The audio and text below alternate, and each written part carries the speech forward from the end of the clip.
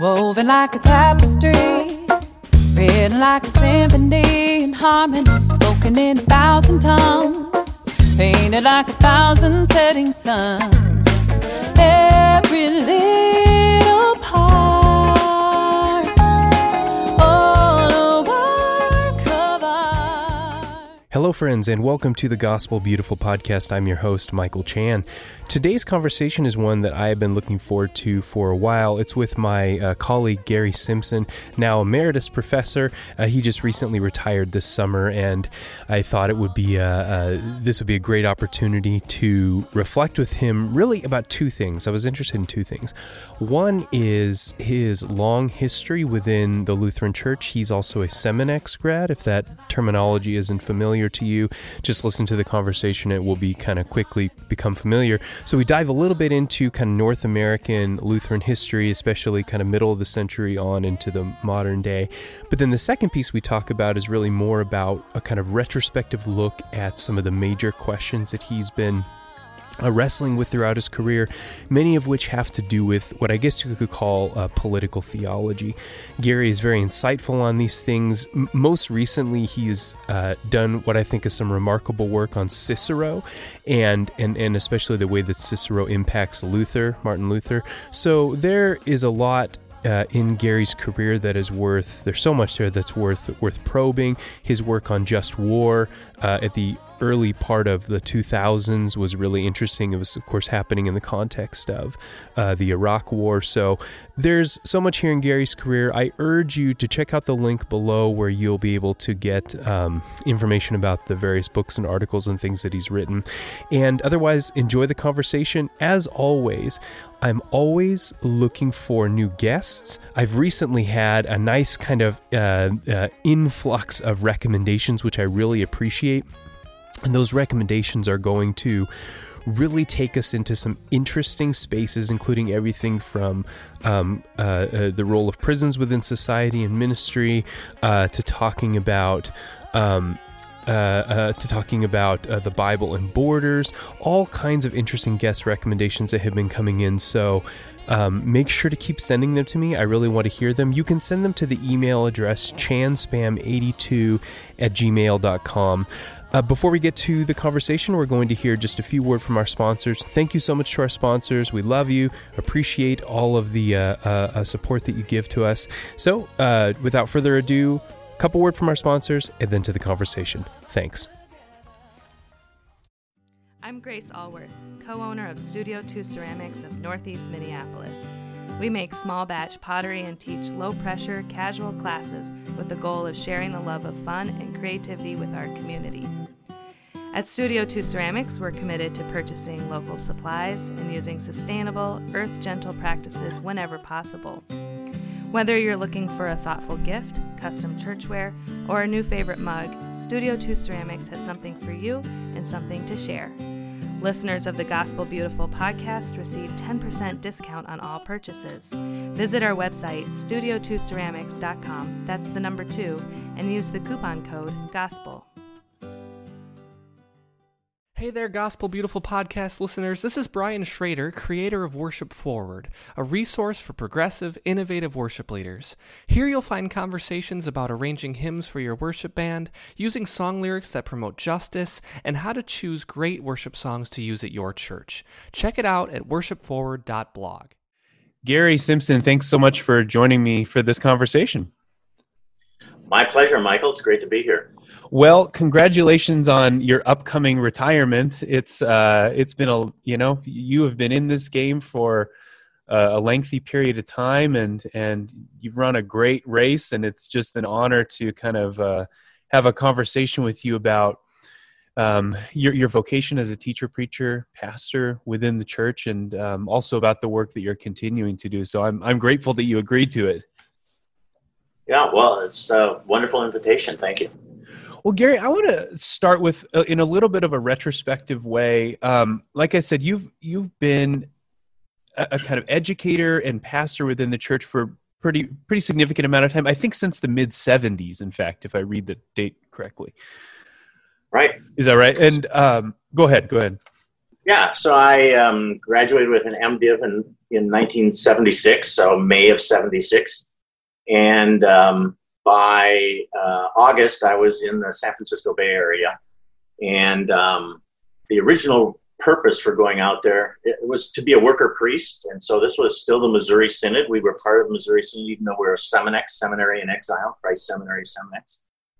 And so we were on the fringes. The leaders in California were very progressive Missouri Synod people, which is why they brought me out there. And the original reason they hadn't done quite enough good research, it would have been a kind of a chaplaincy program that they brought me out there for instance, as a hospital, actually a kind of a convalescent hospital chaplain up and down the peninsula. That didn't work out, and then, but a congregation found me, and Emmanuel Lutheran Church in Alameda, and they actually called me, and I started there on November 1st, I think 1976, but as a worker priest pastor, but there was no ordination yet, so I actually didn't get ordained until November of 77. So 76 I count as my beginning of Word and Sacrament ministry, and so those were emergency situations in those days, and it was okayed by the Missouri Synod district presidents that go ahead, so it came special dispensation, I suppose. So that's where my pastoral ministry started. I was a hospital chaplain and also did trauma intervention at Peninsula Hospital right across the highway from the San Francisco airport. If you ever fly into the airport there, you probably have. The hospital is right across and I worked graveyards there 6 days every 2 weeks. And then I was the Protestant chaplain. I also worked for an organization called San Francisco Ministries. So it was a Lutheran Ministries of San Francisco. It was a pan-Lutheran, ALC, LCA, Missouri Synod. All the congregations in San Francisco themselves worked together on a number of projects. Yeah, Gary, so that's how my path started. So there are fewer and fewer people within the system right now who remember the Seminex days, or who, like yourself, were actually graduates of Seminex. Can you just kind of outline where that terminology comes from, how the movement, I guess you could even call it, or how this seminary in exile came about? What actually happened there? Well, you can go back to the 40s if you wanted to, and some of that history, even to the 30s, actually. So there was a growing split within the Missouri Synod on, I'll just call it, a more conservative wing and a more progressive wing, a more Lutheran unity wing. It was more open to doing things together with the American Lutheran Church and the Lutheran Church in America, and also ecumenically in general, Presbyterians and Catholics and things like that. But then there was a very strong political push in the Missouri Synod to take it to have conservatives take it over, and so in 1969, the two most powerful positions in the Missouri Synod had always been the president of the Synod, and at that time the Synod meant the whole country. The Missouri Synod is the entire country. The president of the Synod and the president of the big seminary in St. Louis, Concordia Seminary in St. Louis. So in 1969, it was a convention at Denver, Colorado, and the convention, it was really wild. I was not there, of course. I was still in college. But the convention elected as the president of the Missouri Synod, Jacob Preuss, and as the president of the seminary, John Teachin. The two people that represented just these two poles. So, and at the end of the convention, Jacob Preuss announced to the media, the secular media and the religious media, John Teachin must go. I mean, that was actually the word. So there was, right from the get-go, this battle was set, so to speak. And Preuss was from Minnesota, his cousin is David Preuss, who was the president of the American Lutheran Church. They were first cousins and actually knew each other very well. They actually lived together in the same house for a year or so. David's he's in his 90s now, and he's still very vigorous. And he and I have breakfast together every once in a while over the years and talk about these things. But Jacob's father was the founder of the modern Republican Party here in the state of Minnesota.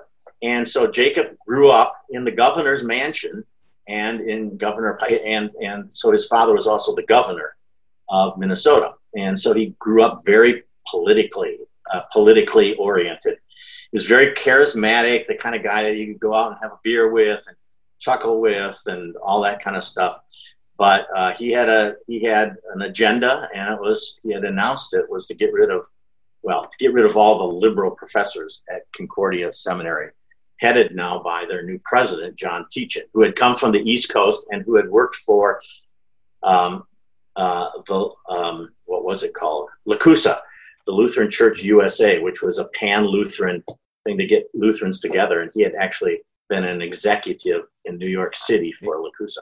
Can I interrupt the story really quickly, Gary, and just ask something? You know, we're like right now living in this kind of time of immense political polarization, but it strikes me that like when you were doing Seminex, it was shortly after the end of the Vietnam War. And so I'm wondering if there was a kind of partisan afterglow that sort of bled into some of these denominational fights, or am I just misreading that? Or Oh, no. So civil rights movement of the 60s was part of this.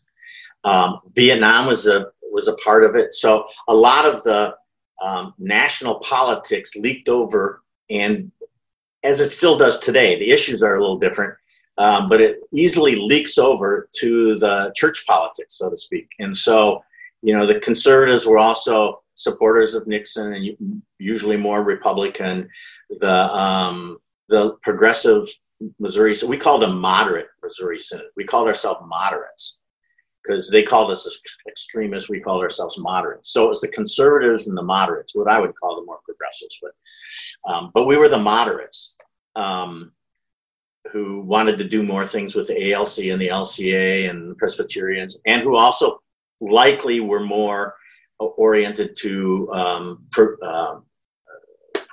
against the Vietnam War, for civil rights, early, and for women's ordination. Part of the Seminex thing was about women's. The first, I actually had a classmate who was the first woman who wanted to be a Missouri Synod pastor. She ended up becoming an Association of Evangelical Lutheran Churches, AELC. That was what happened to the Seminex congregations, about 250 of them that left the Missouri Synod, joined and made an interim denomination that wanted to go out of business. Its only job was to call the ALC and the LCA towards a new Lutheran church, as we called it in those days, which became the ELCA. So we were the kind of the catalyst for the forming of the ELCA in 87, I guess, 86, 87.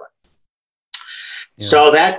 So you're right. So the things that are going on in society are bleeding over into church pretty easily. I mean, it's there's not a cell wall there. It's more of a cell membrane, you know, and the things are going back and forth. Go ahead. We phrased it, of course, they phrased it. The conservatives said, you know, we don't believe in the Bible, those of us who are moderates, because we don't believe the world is 6,000 or 10,000 years old.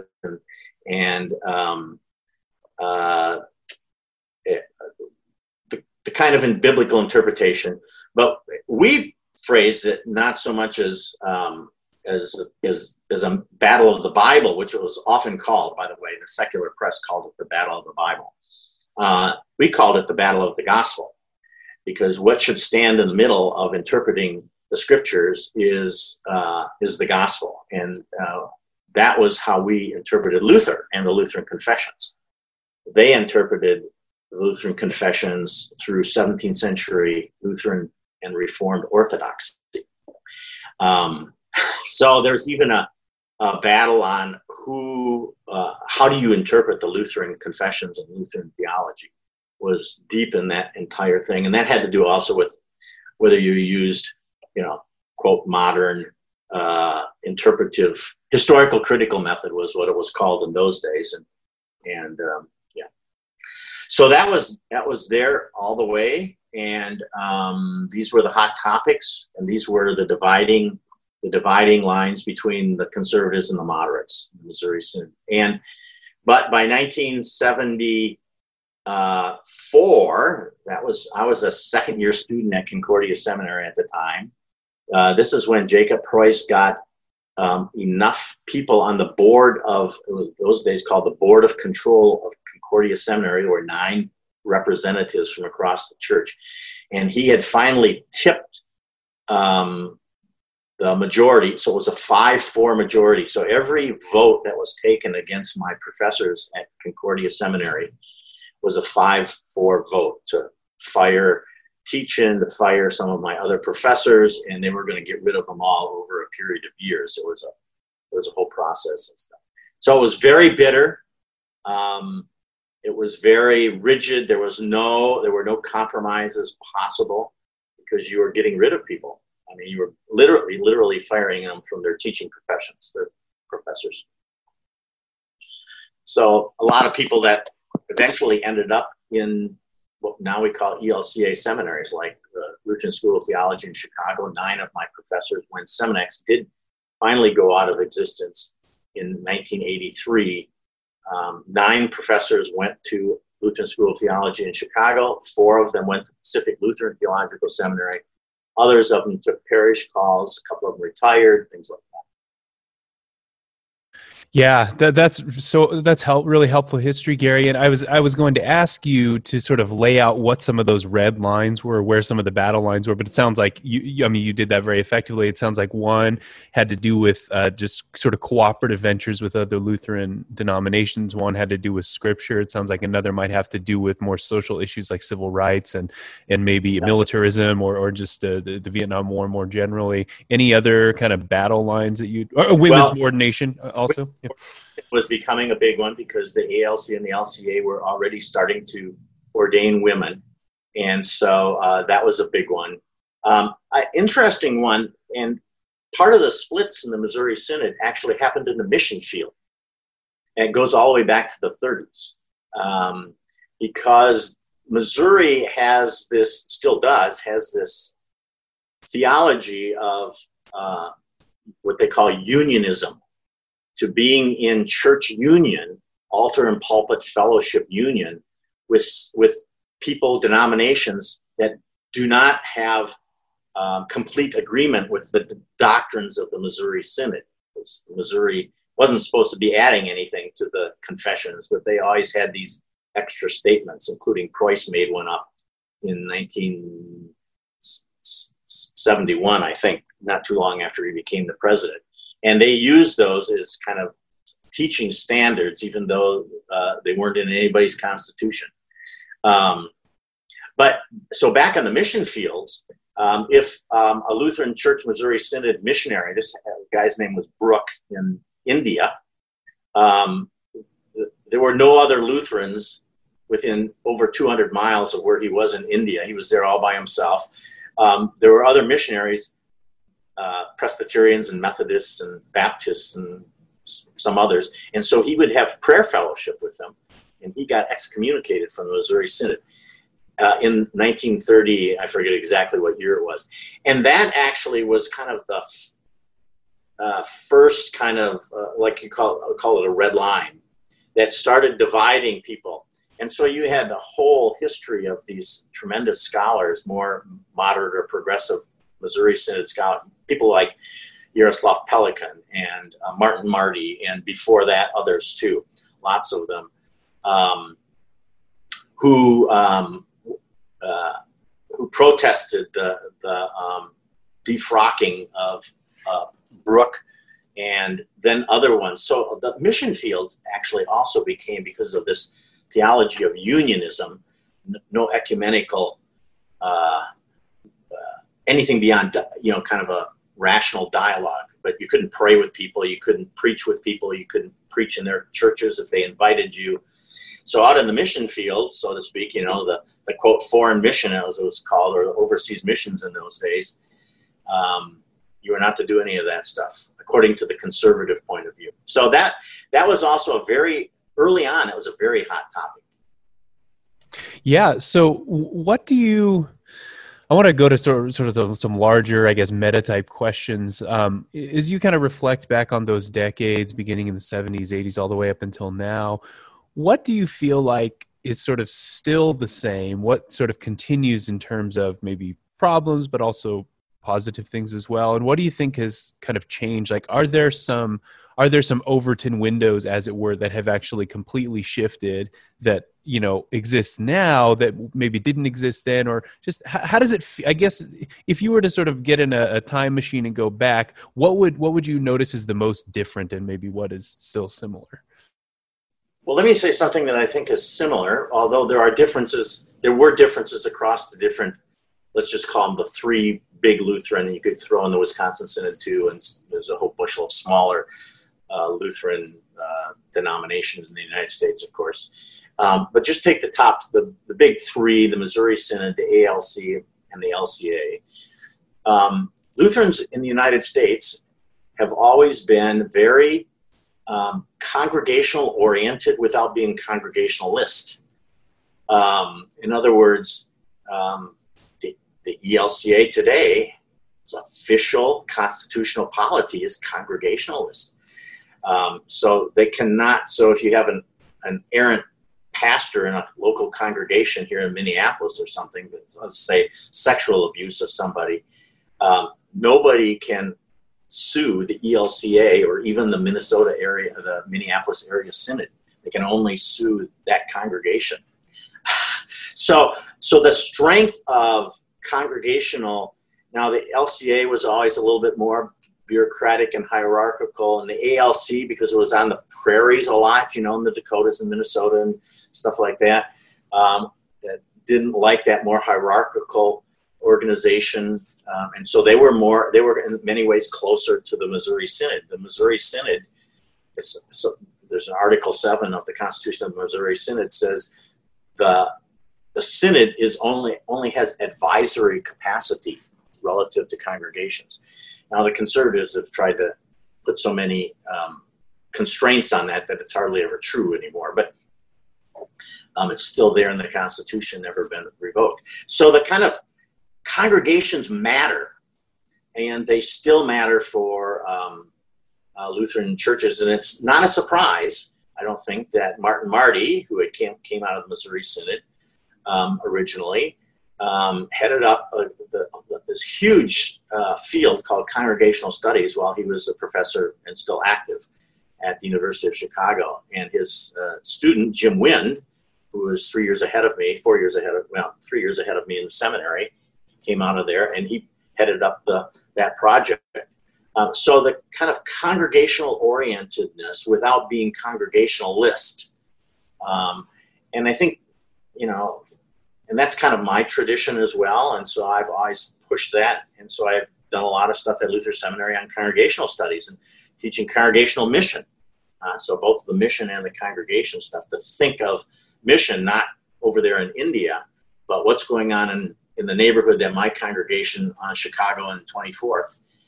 How does this congregation now, not waiting for people to come in, but how is it going out into the community? And that, of course, for me, intersects with my approach to public theology and things like that. Well, that's exactly where I wanted to transition to next, is that I think your dissertation was on political theology. I think it was called Reciprocity in Political Theology.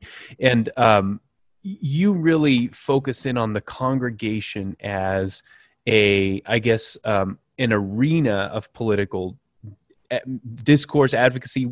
You can define your terms, how you want to talk about that.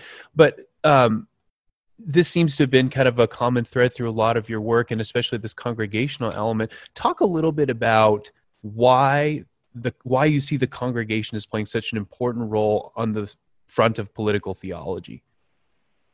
Yeah, so back there in the late 70s, when I first started I was in the San Francisco Bay Area, and we were actually reading about political theology. It was called political theology back in those days. People like Moltmann and Pannenberg, and in the Catholic realm, there was Johannes Metz, for instance, and his students. And so the dissertation was on primarily Wolfhart Pannenberg's political theology and how it was received by three Americans.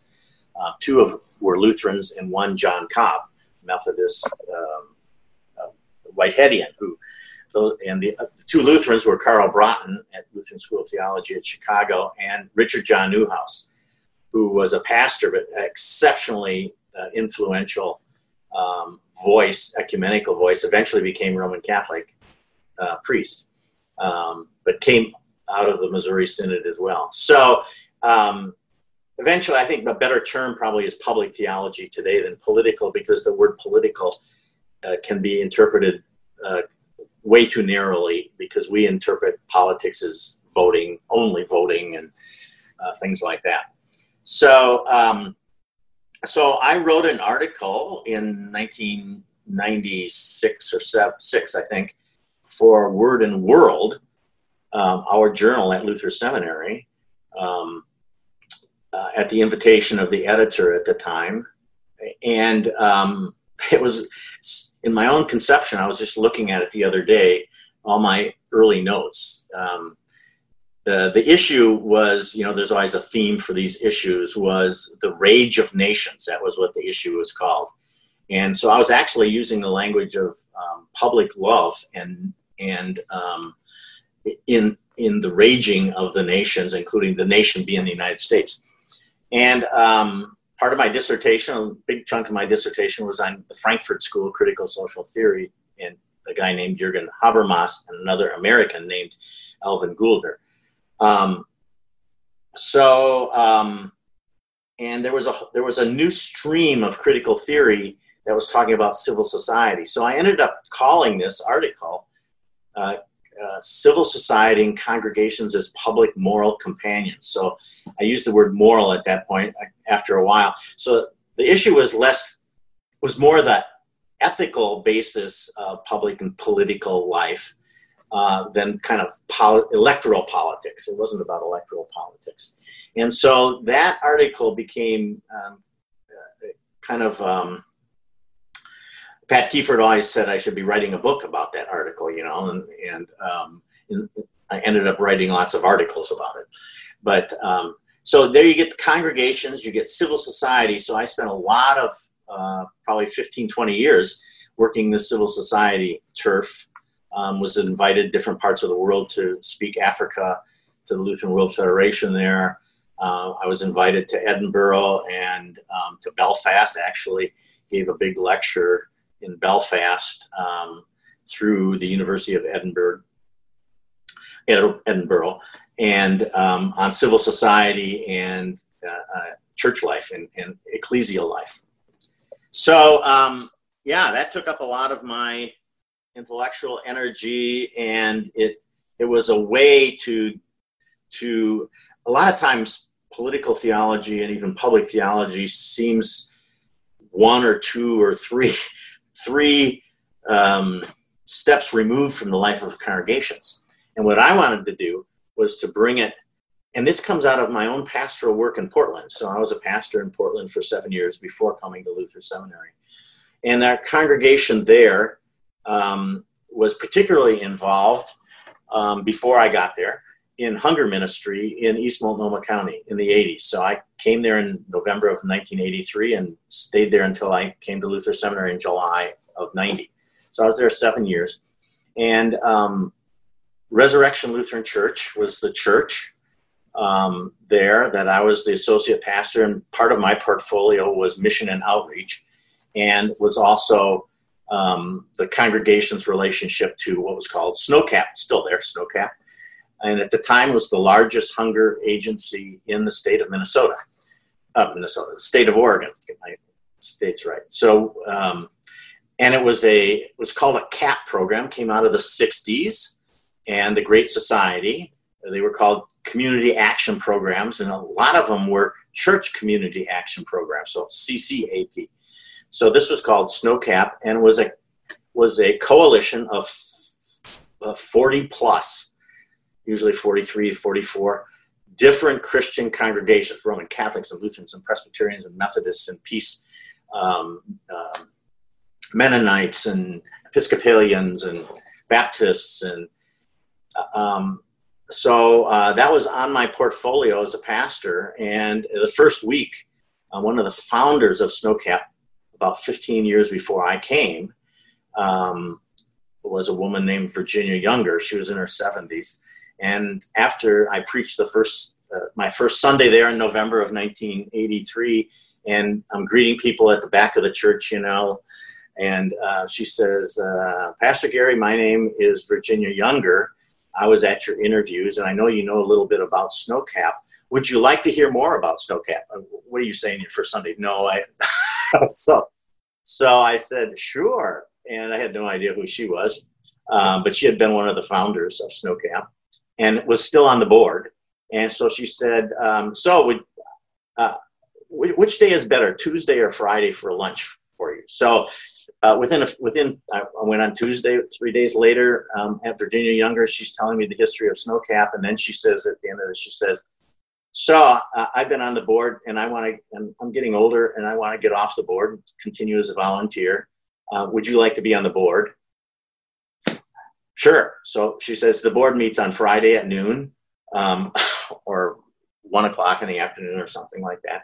And so all of a sudden, within less than a week, I'm on the board of SNOCAP, the largest hunger program. So, and that's a civil society program. That's a lot of times they're called nonprofits.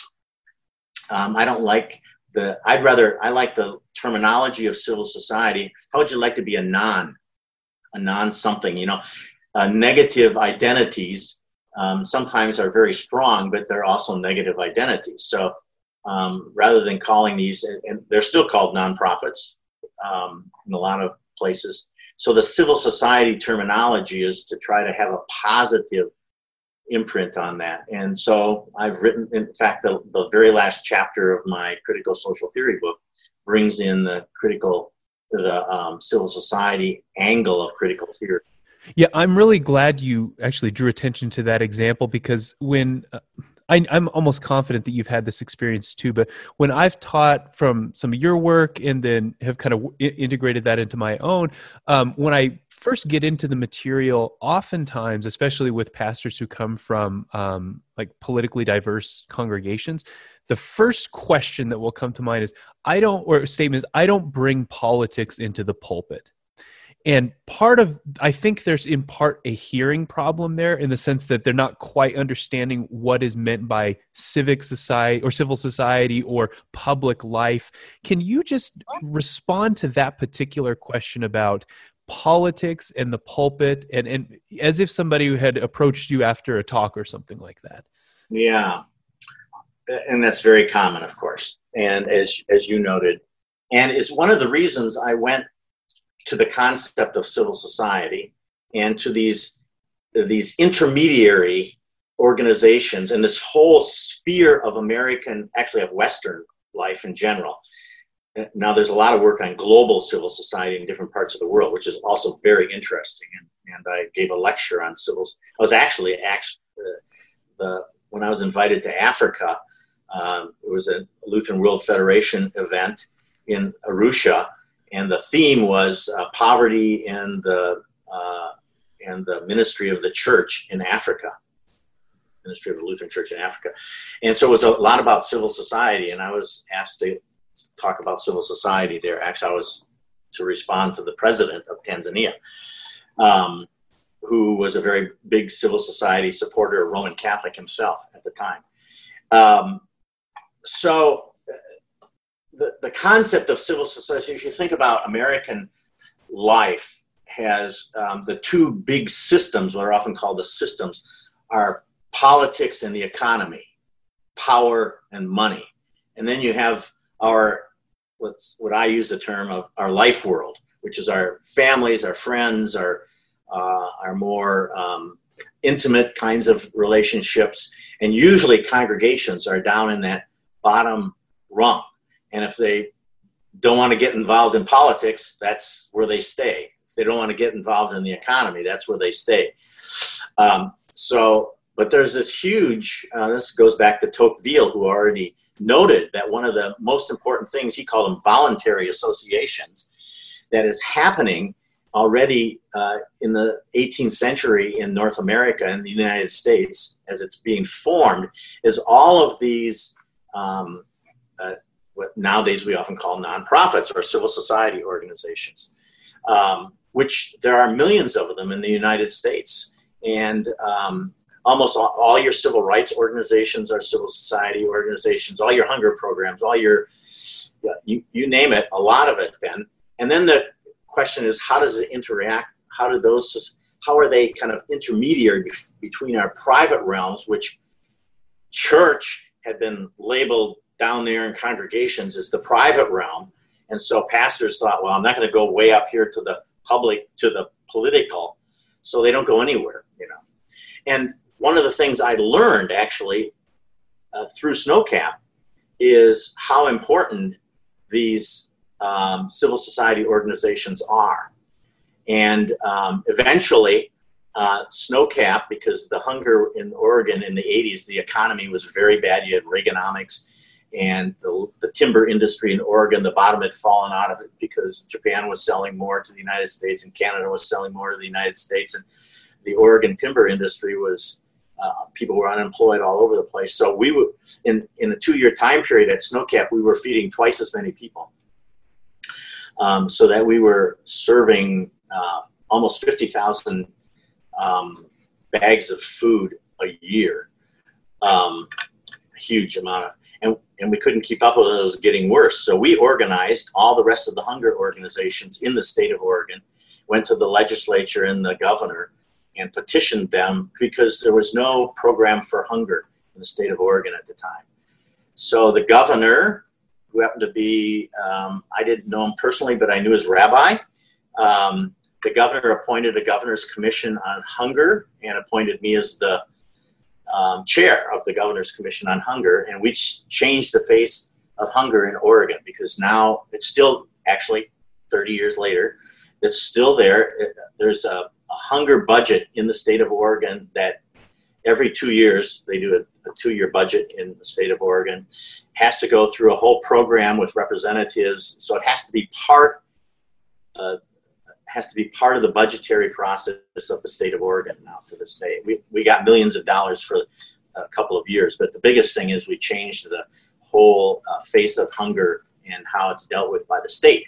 Now, we did all that in conjunction with congregations, in conjunction with all these other hunger agencies. A lot of them were secular, not church-based, or most of them weren't church-based, except for the Catholic ones, for the most part. And we even worked with businesses. Some of the local grocery store businesses in the state of Oregon were very receptive to this. It was a way for them to kind of show a good face. We care about our community. And so we passed legislation and well, more than that, we passed an entire budgetary. So those are the kinds of things that are possible when congregations work through civil society organizations, and then you can find those few places in the politics that you can kind of focus on for a while to actually make a difference. Yeah, that's very helpful, Gary. And I'm glad that you brought up Tocqueville, Alexis de Tocqueville's work and kind of his reflections on the mediating institutions within American society. I think Edmund Burke calls them the little platoons, is sort of his, I think that's his imagery. Yeah. With God. Yeah.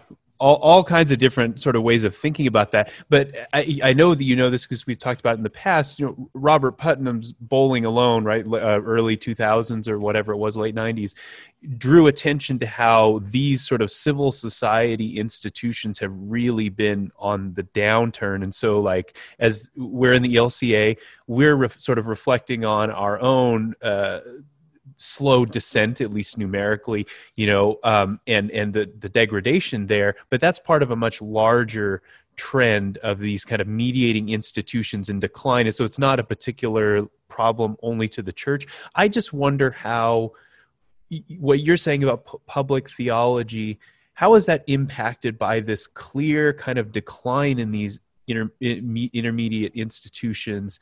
And maybe offer some reflections there about how you see the public theology piece fitting into this larger picture of decline in these kinds of institutions. Yeah, well, Putman's work, of course, was exceptionally well read. I mean, people read him, all kinds of people, and he was very accessible. And it was research data-based. It depends on what you're measuring, too. Just because something's in decline numerically does not mean it's in decline energetically. And he did call it bowling alone, you notice, so it was recreational.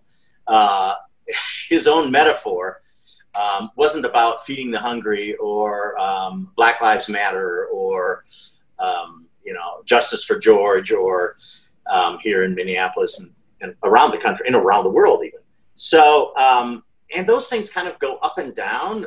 One of the things that I've always liked about the Lutheran Church is we have a sometimes it's hidden, but what I would call a theology of institutions.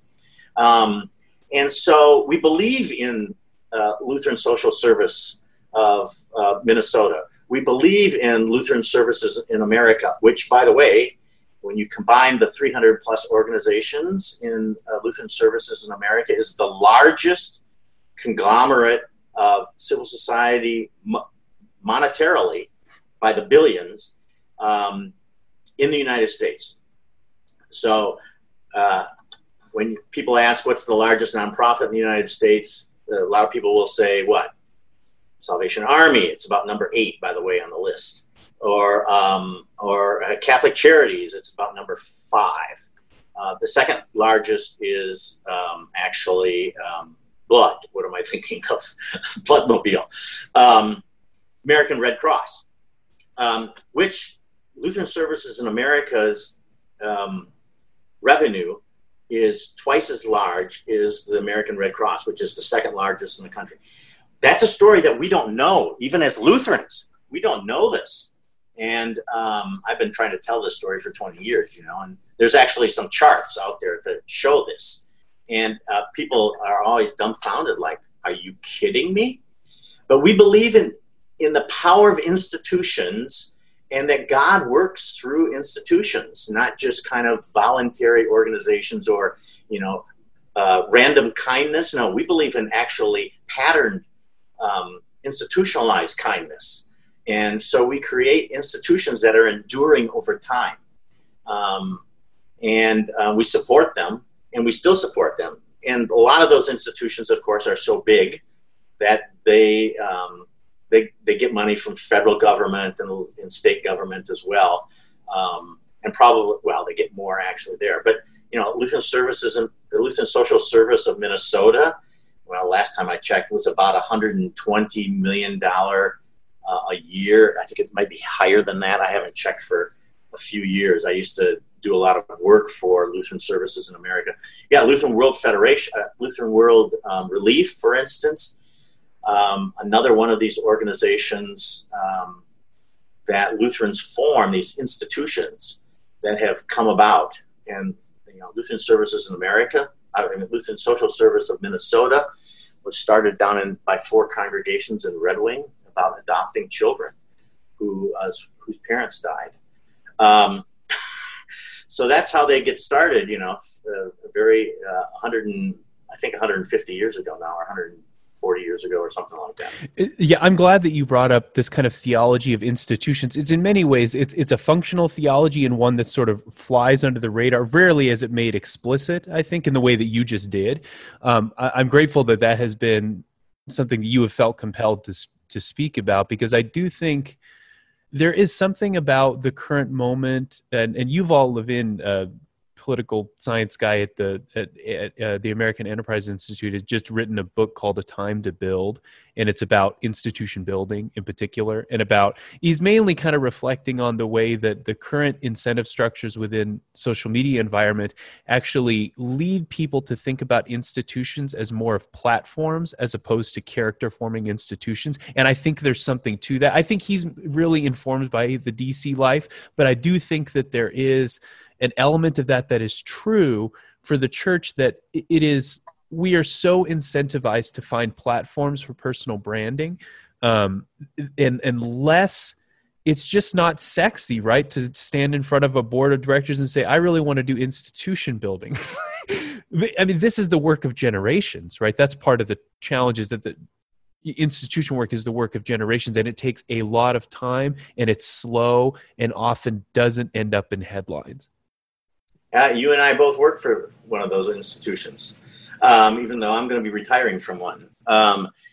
Right, so this one, it's a faith-based civil society organization. If you know, if you look at it from that point of view, from a kind of a social scientific point of view, that's what we are at Luther Seminary. And but you know, so as you know, and Lutherans who listen to this know, we brag a lot about our theology of vocation coming out of Luther and stuff, but we tend to think about that as individuals. And very voluntaristic. And voluntarism isn't, I'm not putting down voluntarism, I'm just putting it down. I'm just trying to say that's, for Luther, that's too narrow. His understanding of vocations is that institutions had vocations as well. And that what I call congregational vocation of public companion. So I try to get across to congregations when I go and speak on Sunday mornings and in retreats and things like that. That congregation, what's your congregation's vocations? How would you talk about the vocations of your congregation? Snowcap was one of, we had others besides Snowcap at Resurrection Lutheran Church in Portland, but that was one of our really long-lasting vocations in the community. So vocations shouldn't be narrowed only to individuals, which is why Luther started the whole notion of community chests. Now that was he wrote the first charters in a place called Leipzig and in Wittenberg that became the model for the social welfare Lutheran countries, Germany, the Scandinavian, and all the Scandinavian countries. It spread very quickly, which is why they have a better universal health care. They have better take care of the most vulnerable people than the United States, which puts a lot of that in either the workplace, like our health insurance for the most part, or voluntary organizations alone. And so Luther spearheaded that and wrote the original charters, and you can go find it. They're translated in English in Luther's works. They're very fascinating, by the way. He has a whole list of procedures that that the city has to go through, so they take care of because in Luther's day, the Catholic Church of his day, the Roman Catholic Church of his day, wanted a lot of poor people around so that individuals could do good works and earn God's favor by doing good works to poor people. Luther says we should be eliminating poverty, not aggrandizing it. So he urged the princes and the city councils and the mayors to put into what they call community chest. And when the Luther Exposition was here a few years ago at the Minnesota Institute of Art, lots of people from around the country went, and even the world. They had the community chest from Wittenberg there. There was a big brown wooden check with this very fancy, for the 16th century, very fancy lock system, And so they had in his charter for the community chest, who should be running the thing, a board of directors, so to speak, and how often they should be reelected, and what kind of people should be on it. And he had an equity system. So actually, people of poverty need to be on that program to get different perspectives. People on the city council should be on it. A clergy or two should be on it, mostly lay people, because they had the smarts to do that kind of stuff. So Luther believed in these kinds of institutions, and that's a side of Luther that is often neglected. I mean, we do the, rightfully so, justification by faith alone, and all that kind of stuff, but we miss Martin Luther as public theologian, which I've taught an elective called that, and people were interested in it. And so, as you know, a lot of my work, I like to draw from Luther, because he happens to be my theologian, so to speak, classic theologian. And he does way more work in the public realms than what people know about. It's just not a side of Luther that people get around to, so to speak. And is there some sense in which, why is that? Let me just ask that flat out. Why does that happen? I get the sense, as somebody who stands well outside of that field, that part of it has to do with sort of different questions that were raised within Luther renaissances and moments when Luther has kind of bubbled up to the surface and people are interested. They're interested in certain aspects. And to be fair, Luther's corpus is huge. And it's, I mean, it is immense, and it's not even all of it is fully translated yet, into English. And so people can be forgiven for having to deal with such a large body of work. But why is it that these elements of Luther have not come to the surface more? Yeah, well, I think we get fixated on only the big theological issues between us and God, so to speak. And so justification, sanctification, vocation, although vocation starts getting you into so even in the Augsburg Confession, you got one article, Article 16, on civic life. And all the rest of them are on baptism and Holy Communion. There's nothing wrong with all that. But it's easy to forget that Article 16 is there. But Luther had a stronger first article of the creed than most people think. They think Jesus only, or even the Holy Spirit, but they forget about the first article of the creed for Luther was huge. And that's where the more public side of Luther comes out. And so, and so he's called a magisterial reformer because the magistrates were a lot of them were behind him, and they supported him and they protected him. And but he didn't just appeal to them and to their brighter sides. He reprimanded them. He was an advocate against them sometimes.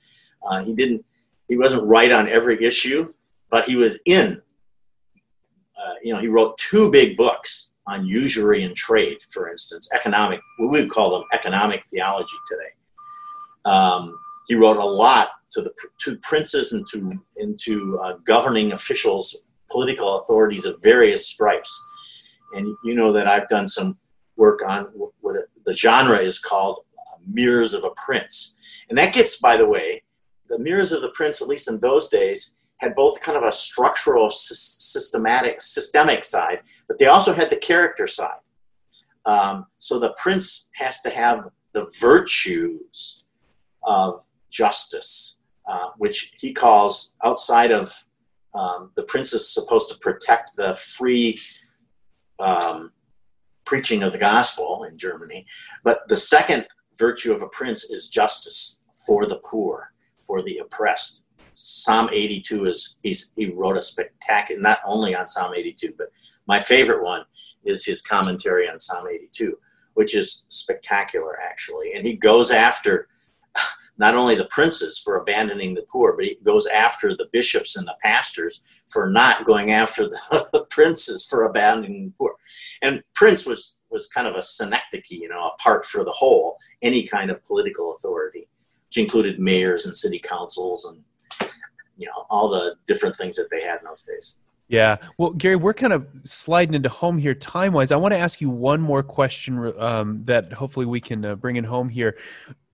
I've been reflecting a little bit on the kind of aesthetic of our current political moment, which I mean sort of the last 6 months, but I guess you could even say the entire sort of Trump presidency.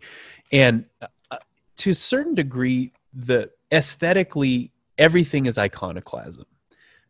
Trump himself is an iconoclast, and by disposition, by not always by policy necessarily, but often by rhetoric and the way that he engages with the public through things like Twitter. And of course, so from sort of the president all the way to statue toppling, we're in kind of an iconoclastic moment in my reading. What does it look like for the church to kind of engage in the prophetic critique side of things when the whole environment seems to be kind of caught up in an iconoclastic moment, sort of left and right? Yeah, well, back in my 2001 book, I guess was the final date, of Critical Social Theory, I talk about prophetic reason. And I didn't have time to go into it at that point, but I've written some essays after that, because it seems to me that not only are Christians called to be prophetic, but I actually have two other basic categories, and I think they have to go together. And so it's what I call the prophetic, the sapiential wisdom, moral wisdom, ethical wisdom, and then the third one is the pacific. So prophetic, sapiential, and pacific, that is the just peacemaking. And we are in this kind of, everybody is doing iconoclasm, the prophetic, from different points of view, of course. I think probably the President Trump thinks of himself, if he were a Christian, using any kind of categories, he would probably think of himself as being prophetic. He's not very sapiential, though, right? And the prophets, as you know, you teach the prophets, the Old Testament for the 8th century prophets and the other century prophets there. They hardly ever said anything new. They actually drew on the law side, which comes through wisdom. And so, and I think part of why the wisdom traditions are often more associated with the feminine or feminist, I would say feminist, side of things. The sapiential has not been as important. And so you've got, I love the book, The Prophetic Imagination by Brueggemann, for instance, and he does a lot of stuff on peacemaking. But I also, when I was doing my war and peace kinds of stuff, I did war and peace. I was doing a lot of war and a lot of sex for about 15 years on sexual ethics and just war and peacemaking ethics. But the Pacific side, I've always been, as an 18-year-old, I read Martin Luther King and have been drawn to his peacemaking activity and theology and ethic all along. And I still teach a course for 20 years on Martin Luther King. That was my last course in June here. So I think the Pacific, the sapiential, and the prophetic, the sapiential, and the Pacific have to go together. And I think we're actually at a sapiential moment. Wisdom, of course, it's hard to make memes over wisdom, but there is a certain sense in which Black Lives Matter is both prophetic and sapiential. And I know a lot of people also want it to be making true peace, what I would call, what's often called just peacemaking. So to see movements like that as combining these three, they're all there in the Bible and the scriptures, and they're in Western civilization in many ways. And that's the role that Cicero played for Luther, by the way. He gave Luther a way to think about ethics beyond just give me a Bible passage. Luther was not a fundamentalist when it came to ethics and the moral life. He was way more discerning in that, and this comes out of the tradition of Cicero, who people think is a Stoic, but he was not a Stoic. Never called himself a Stoic. He does borrow from Stoicism, but he's actually a mitigated skeptic. And in other words, he has a understanding of reason where you have to deliberate towards and try to reach consensus across all kinds of racial, ethnic, they didn't have race in those days in the same way that we do today, but all kinds of across the empire of the Roman Empire of his day. Yeah. Here, thank you for that. Three of those are really important, and congregations, some of them, the interesting thing is some of them, a lot of Lutheran congregations, I won't typify them, are a little scared on the prophetic side. But if you talk about, is there something wisdom-oriented that we can bring to the public realm, or peacemaking-oriented that we can bring to the public realm? And that's what we had to do in Oregon when it came to hunger. It was easy to stand up and say, nobody's doing anything, people are dying of hunger and malnutrition and all kinds of things. And we had statistics. I used to go take all the statistics to the legislature in Salem, Oregon, as the chair of the governor's commission and put it all before them and stuff. But what we really needed was a wise way to enter this question more flourishing for all the people, especially the most vulnerable people in the state of Oregon. So I want to think about congregations as prophetic, sapiential, and pacific. That's a really interesting, provocative, helpful paradigm, Gary. Is there a place, like kind of one place where people could track that down? You're thinking around those three? Yeah, there's actually an article that I published. It was in Dialogue 10 years ago now or so. I think you could find it in my larger resume someplace. And I'd be happy to, I can easily send it to you. I'm trying to remember, I think I have a Dropbox of that too. So. Oh, that's fine. I'll make sure to tag that in particular in the notes since it came up in the conversation. But Gary, congratulations to you on your upcoming retirement. Thank you for all the work that you've done for our church, our denomination, for the seminary most especially. And I know that your many, classes of students that you've taught will be sending you a fond farewell as well. So thank you, Gary. Thanks a lot, Mike.